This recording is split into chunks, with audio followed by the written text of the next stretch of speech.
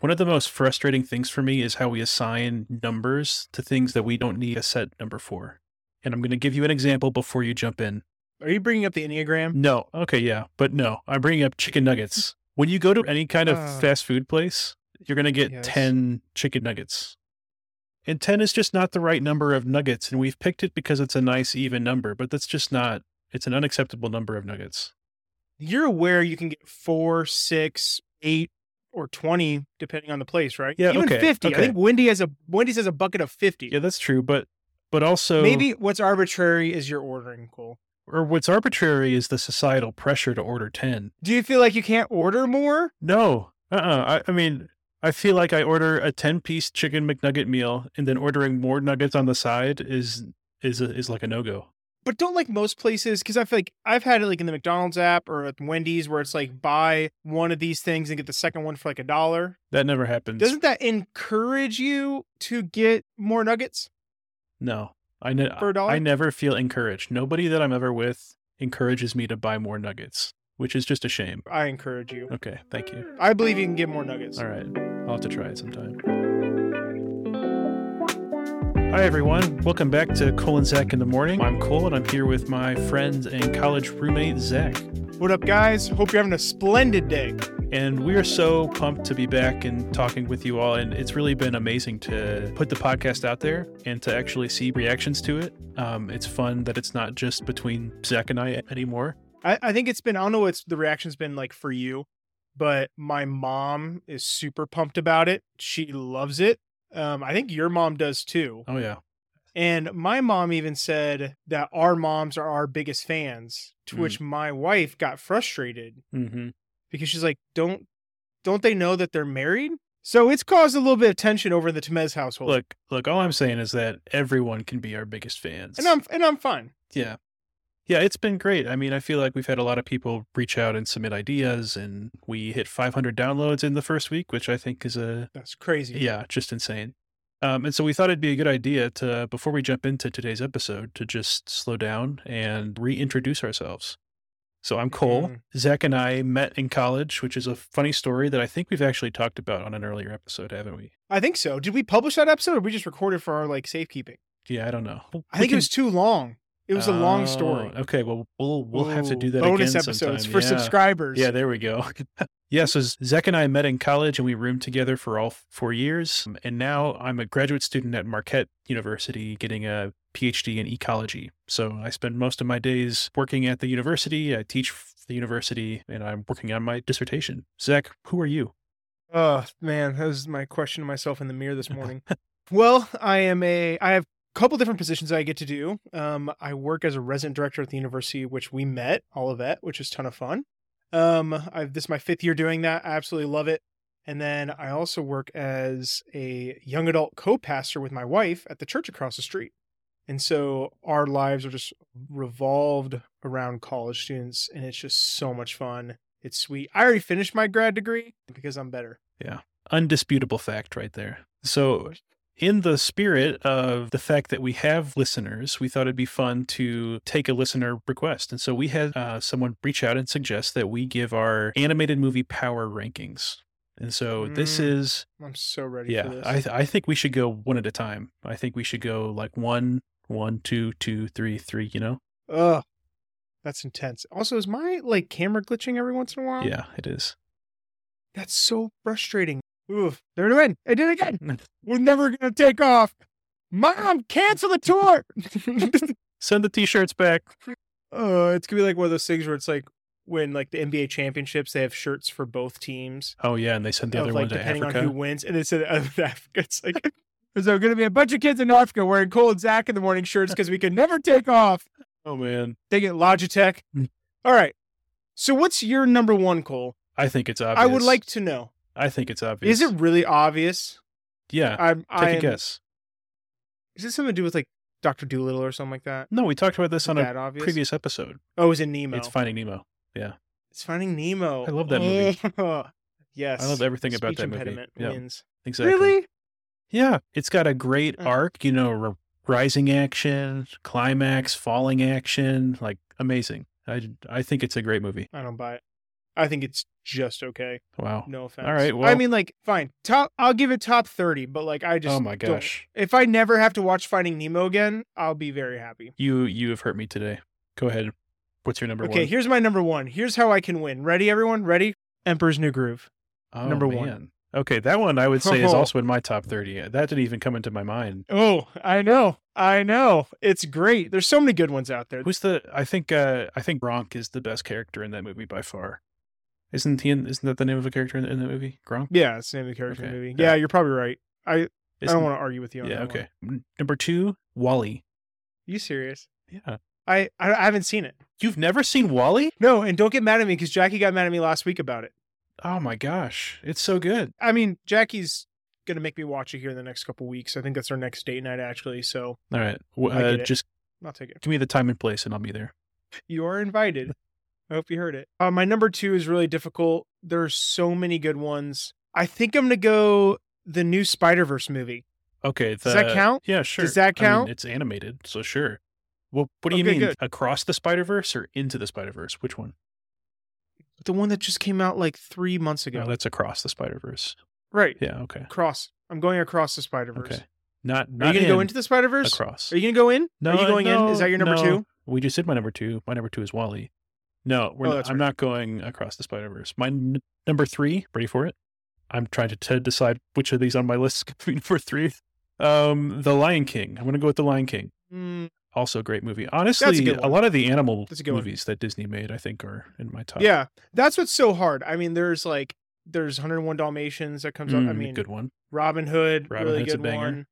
Man, the older ones, even like Cinderella, Snow White, the princess movies, like those are just so lots of nostalgia. Much fun. Yeah. Yeah. Right. What's your number 3? I'm gonna do Toy Story. Okay. Number 1. Okay. Hot take. Toy Story number 1. Hot take. Don't you dare! Don't you dare! Don't go! This is maybe like a long. I will stop the recording. I'm not even the one controlling it, but I will. Dude, oh no. Overrated. Oh. And honestly, I think it stems from my childhood because I found the scene in the beginning with like the creepy kid terrifying. Sid. Oh, your insecurities can't make this. Well, I mean, there's also a lot of uncanny valley in Toy Story where things are like a little bit too realistic, but still animated. Creepy. Not a fan. My toys can stay toys. I have Okay, number 4, 3. What am I on? Number 4. 4? Oh yeah, okay. 4.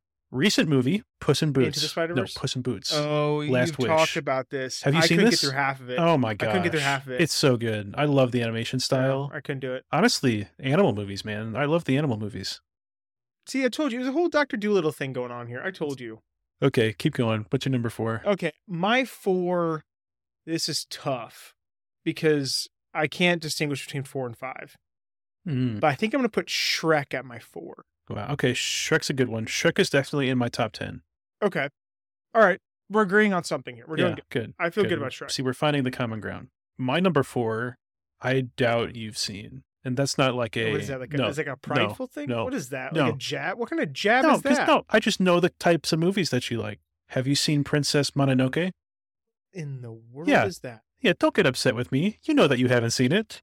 Yeah, but it's the arrogance in which you answered that question. Like, you just want to go, like, before saying, oh, here's this movie, have you seen it? It's like, no, I didn't really think you would. But you had to start that way? Like, you picked it because I haven't seen it. No, that's not true. I watched this for the first time this past summer, and I really liked it. Princess what? Princess Mononoke. It's like an anime movie. I would say it's like that 2D style of animation. Okay. It's a Studio Ghibli movie. Have you heard of Studio Ghibli? No, is there any other things I would know? Yeah, like Ponyo or Spirited Away, Howl's Moving Castle. Ponyo, potentially. Okay. All right. You haven't lost my respect yet. You're doing fine. Okay, keep going. Number 5. Am I on 5 now? 5, I'm going to go with The Incredibles. Good one. Which is really hard because I think, I'm locking in at The Incredibles. Who's your favorite character in that movie? Wow, that's hard. This is really difficult, honestly. Why do I want to say it's Jack? Like, why do I want to say for at least for the entire series, it's Jack, like for 1 and 2. Trying to remember the role that Jack plays in 2. Oh, he's cool. like the crazy kid that can do everything. Just a crazy kid. He's just a crazy kid doing everything. Yeah, I can see. So okay. He's your unexpected hero. He's the underdog. Yeah, I can see that. Everyone loves Everyone loves a fighting baby. uh, What's your 5? Because I have a number 6. ooh, okay. Yeah. I have 6 listed. I feel like I've said them all. I think I've said 5. I think we skipped you once. I've done we're bad 5. at this. Anyway, right. the 6th one on My my list. 6. Yeah, what's your 6? What's your 6? Princess and the Frog. Never seen it. Great music, great storyline. I've heard the music. Yeah. I've heard really good. Yeah. Mm-hmm. I haven't seen it. Okay. That hurts, but keep I going. don't know. I think I just haven't. I don't know. I don't know why I haven't seen it. Man, why haven't I seen some of these Disney movies? Well, my 6 is Cars by Owen Wilson. What's the catchphrase of like? Yeah. Okay. Well, if you have any better ideas of things for us to talk about, you can reach out to us and tell us. We'd love to share some things that you would be interested in. We could power rank some more things. All right, Zach. So the main thing that I want to talk about today is First Thessalonians. And specifically, we're in this series talking about how we can discern God's will, not just in our career, but in the day-to-day. And we came across First Thessalonians and wanted to talk a bit about what Paul says to the church in Thessalonica there. Do you have it pulled up? Because I actually don't. I do. All right, so I'll start at verse 9. It's the 1 Thessalonians 4. Now about your love for one another, we do not need to write to you, for you yourselves have been taught by God to love each other. And in fact, you do love all God's family throughout Macedonia. Yet we urge you, brothers and sisters, to do so more and more. And here's our conversation, verse 11. And to make it your ambition to lead a quiet life. You should mind your own business and work with your hands, just as we told you, so that your daily life may win the respect of outsiders and so that you will not be dependent on anybody. Yeah, and I It's a fun one. and I think you wanted to follow it up with chapter 5. Yeah, towards the end of chapter 5, it says, may the God of peace sanctify you through and through. May your whole spirit, soul, and body be kept blameless at the coming of our Lord Jesus Christ. And then it says, the one who calls you is faithful, and he will do. And I think these verses, just to open us up here, totally clash with the perspective of our world. And so what I did is I went to Google and I typed in career advice, and I just to see what kind of things would pop up. And I got these 3 articles. 45 pieces of career advice that will get you to the top, career advice from wildly successful people, and famous CEOs and executives share their best career advice. Huh. And so I think what the world is telling us to chase is fame, power, and success. Like, here's what you need to get to the top. Here's the successful people to listen to. And here are the famous people that can help you get fame. And what Paul is saying here is, instead of making it your ambition to get fame, success, power, instead make it your ambition to live a quiet life. Yeah, I find that really interesting, Cole, because as you're reading the headlines for career advice, I was thinking about all the people who ever speak at conferences. Like whether it be Global Leadership Summit or any pastors retreat I've ever done, it's always like big church, big successful CEOs, CFOs. And so even like when the people that we look to for advice are the people who have already claimed success. I mean, I'm really obsessed with this desire that our culture has to be the most successful. Like, are we really setting ourselves up for potential failure in that? Just as like societal, like religion aside, faith aside, are we setting people up to where it's like, in order for you to have a successful career at the end of the day, you have to be the best, you have to rise to the top, you have to get the promotion. When I was talking to someone the other day, it's actually someone who works at the university, he had been promoted at one point to a director position and didn't like it, didn't like the new role. And so he resigned to go back to what he was doing because he's like, this is what I'm comfortable with. This is what I like doing. This is what brings me joy. But and he had told me that a couple of years ago, and that was so wild to me. Like, I couldn't fathom taking a lesser role, lesser pay, lesser status, just because he didn't like it, which I mean is a great reason. I don't blame him at all. I think there's just so much maturity and wisdom in that. That's just beyond me. Yeah, it totally flies in the face of everything that surrounds us, right? I mean, instead of chasing fame, power, and success, chasing significance and work-life balance. And I think we struggle with this not just in careers, but also when we think about our goals, even in the church. Have you ever heard of the term big, hairy, audacious goals for God? I have not. I'm so sorry. I have. I've heard of might not have these been paying growing attention. up. Is this like growing up? Is this like a Sunday school thing? No, maybe. I don't know. To me, it was more of like a youth group thing. Can you describe to me what the hairy part of that It's is? just the point of big, hairy, audacious goals is like something way out there, something strange or outrageous that is achievable if you put your mind to it. And the idea is don't think just in your circumstances, think beyond your circumstances. And so Oh, many churches have co opted this idea of big, hairy, audacious goals with the idea that we need to reach an outrageous number of people. We need to be at the end of the bell curve of impact. We can be impacting more people and doing more for the kingdom if we set these big audacious goals. And I don't know. I think that doesn't align with Paul's message to the church in Thessalonica. I think hmm. he's saying live a quiet life. Don't make it your ambition to have an amazing career that achieves all of these things, but instead work with your hands, be on the ground, be in community with people, and live a Hmm. quiet, respectful life. See, I didn't have big, hairy, audacious goals. The word that was always used around me was radical. Radical. Radical. Do something radical. And I feel like there was like a book that came out Yeah, there around that was. Yeah. time. That sounds familiar. Okay, good. Yeah, it just sounds like, and Sky Jethani talks about in his book, What If Jesus Was Serious About Prayer. He opens in this introduction of he's talking to a college student who wanted to do something radical with their life. And that meant changing a degree and going and doing something. And yet I feel like we shorthand what the Spirit can do in the mundane of things. Definitely. I feel like we sit there and go, you know what? In order for my time and my effort and my resources to be worth it, it has to reach multiple people or a multitude of people. It has to completely flip things upside down. It has to look at something a different way. And we're so driven by this individuality and uniqueness to things that really mundane is synonymous with boring. And I don't understand that.